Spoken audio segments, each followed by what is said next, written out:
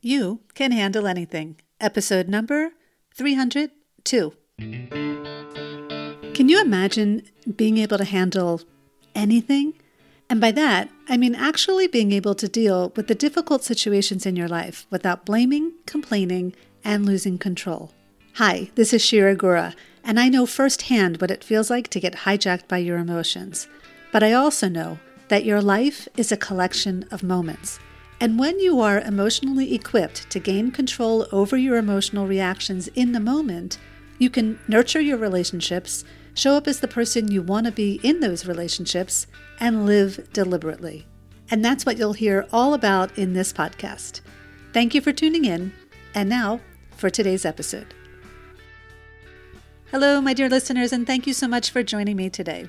So yesterday, I led the second of a 6-week online program called Living Deliberately to a group of amazing women from around the world who are getting emotionally equipped by learning my tools and methods so that they can handle the everyday emotional situations in their lives. And it was actually yesterday's session that inspired me to create this week's episode. In fact, it also inspired me to create a video on Instagram, which I had taken a bit of a hiatus from while I was working hard to prepare the Grudge Challenge and enroll all of the new students in this program. So I'm back on Instagram, and if you are on Instagram, come on over and check out that video. I think you will love it. I'll pin it to the top of my page, so you'll be sure not to miss it. If you're not following me yet on Instagram, you can find me over at Shira Gura Official.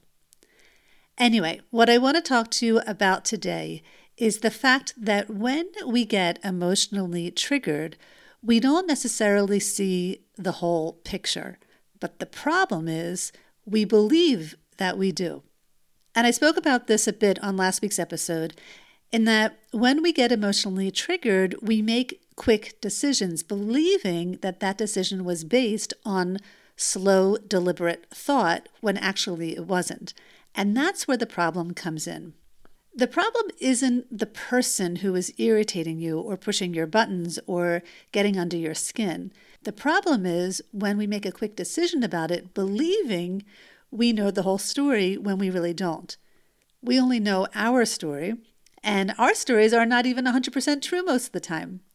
Our stories are just comprised of thoughts that we've gotten really good at thinking, and so because we're so used to thinking those same thoughts, we believe they must be true, because why would our minds lie to us? And this is one of the biggest lessons you can learn in this work with emotional well-being, and that is the body doesn't lie. We are emotional beings, and when you feel something in your body, it's because you are having a physiological response to something, and I'm going to talk about what that something is in a moment. But if you are experiencing something in your body, a clenched jaw, sweaty palms, butterflies in your stomach, you're feeling all of those things for a reason. That's why it's so important to listen to your body and to give space to those emotions. Now, where do these physiological responses come from? They come from an interpretation that you have about some fact that you are experiencing in your life. And that fact can be words that someone said, or a behavior that someone did, or even words or behavior that you said or that you did in the past. And of course, you could be interpreting something about the future that hasn't even happened yet. Your opinion about things are what cause physiological responses in your body. So let me give you an example. Let's say it is raining outside, which it is here today. And let's say you were planning to go for a walk. Well, the fact is it's raining, and you have no control over that fact. If your opinion is that it is a bad thing that it's raining, because then you're not going to be able to go for your walk, that will cause a physiological response in you, like disappointment, like regret, like helplessness. If you have a different opinion about the rain, like if you're a farmer, you will have a completely different physiological response, right? Maybe you'll be happy and feeling joy in your body. And so when you are in an argument with someone, or someone does something that pushes your buttons, if you don't know the whole story, what you are doing, whether you're aware of it or not, is that you are likely causing unnecessary physiological suffering to yourself, which can also impact the other person. This happens when you don't know the full picture. You only know your side of the story. So let me give you an example that happened to me just last week. I was going into the laundry room to put a load of laundry in, and I turned the light switch on only to realize that the bulb went out. My husband was in the kitchen, and so I went to the kitchen, and after I told him that the light bulb went out, and he didn't really react to that, I asked him if we have extra light bulbs in the house, and if we do, where are they? And he turned to me and said, "Do you know how to change a light bulb?" Now, immediately my brain went into threat mode. That is not okay. You cannot talk to me like that. That's demeaning. That's rude. That's sexist. Take it back, right? So many thoughts were firing in my mind in that span of a nanosecond. But I didn't react. I didn't return his words with a rude comeback. And I didn't take it personally. Instead, I immediately took myself through the unstuck method, step by step, so that I could handle the situation. I paused and immediately told myself that I was stuck on irritation. And that alone, just by naming what I was feeling, really started to calm me down. I realized I was believing that he shouldn't have said any of those things.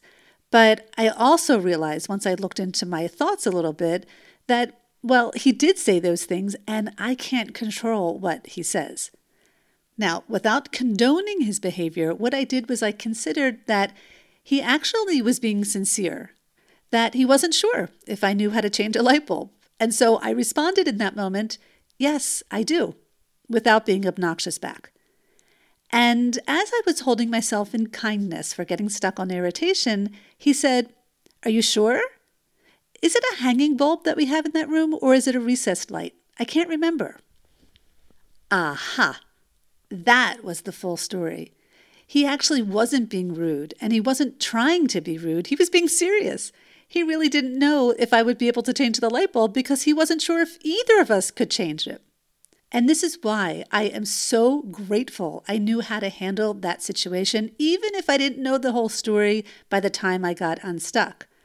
What I was able to do was control my reaction, and that is a lifesaver because that is what saved the moment. Had I not controlled my emotional reaction, it would have ended up in an unnecessary fight that could have lasted for days.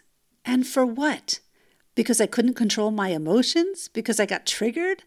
That certainly doesn't seem like a good reason to sabotage a relationship, right?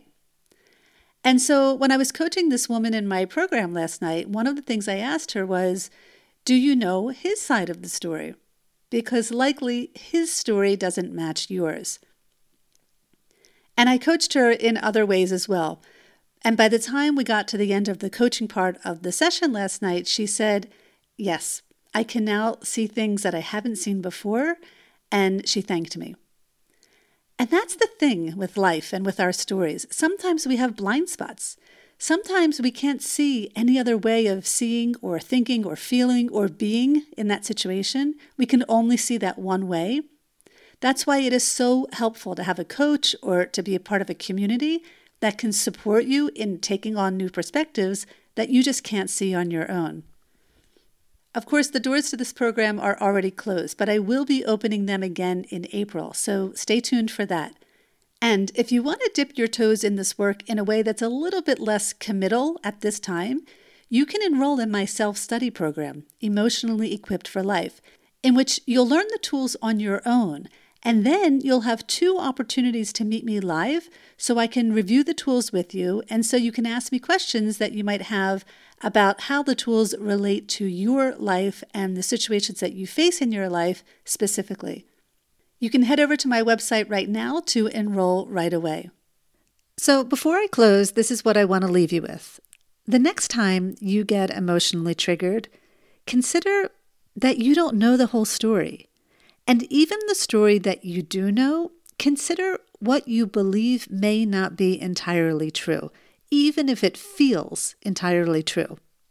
Give yourself that gift to pause and consider that, because it literally could be the difference between saving and ruining a moment.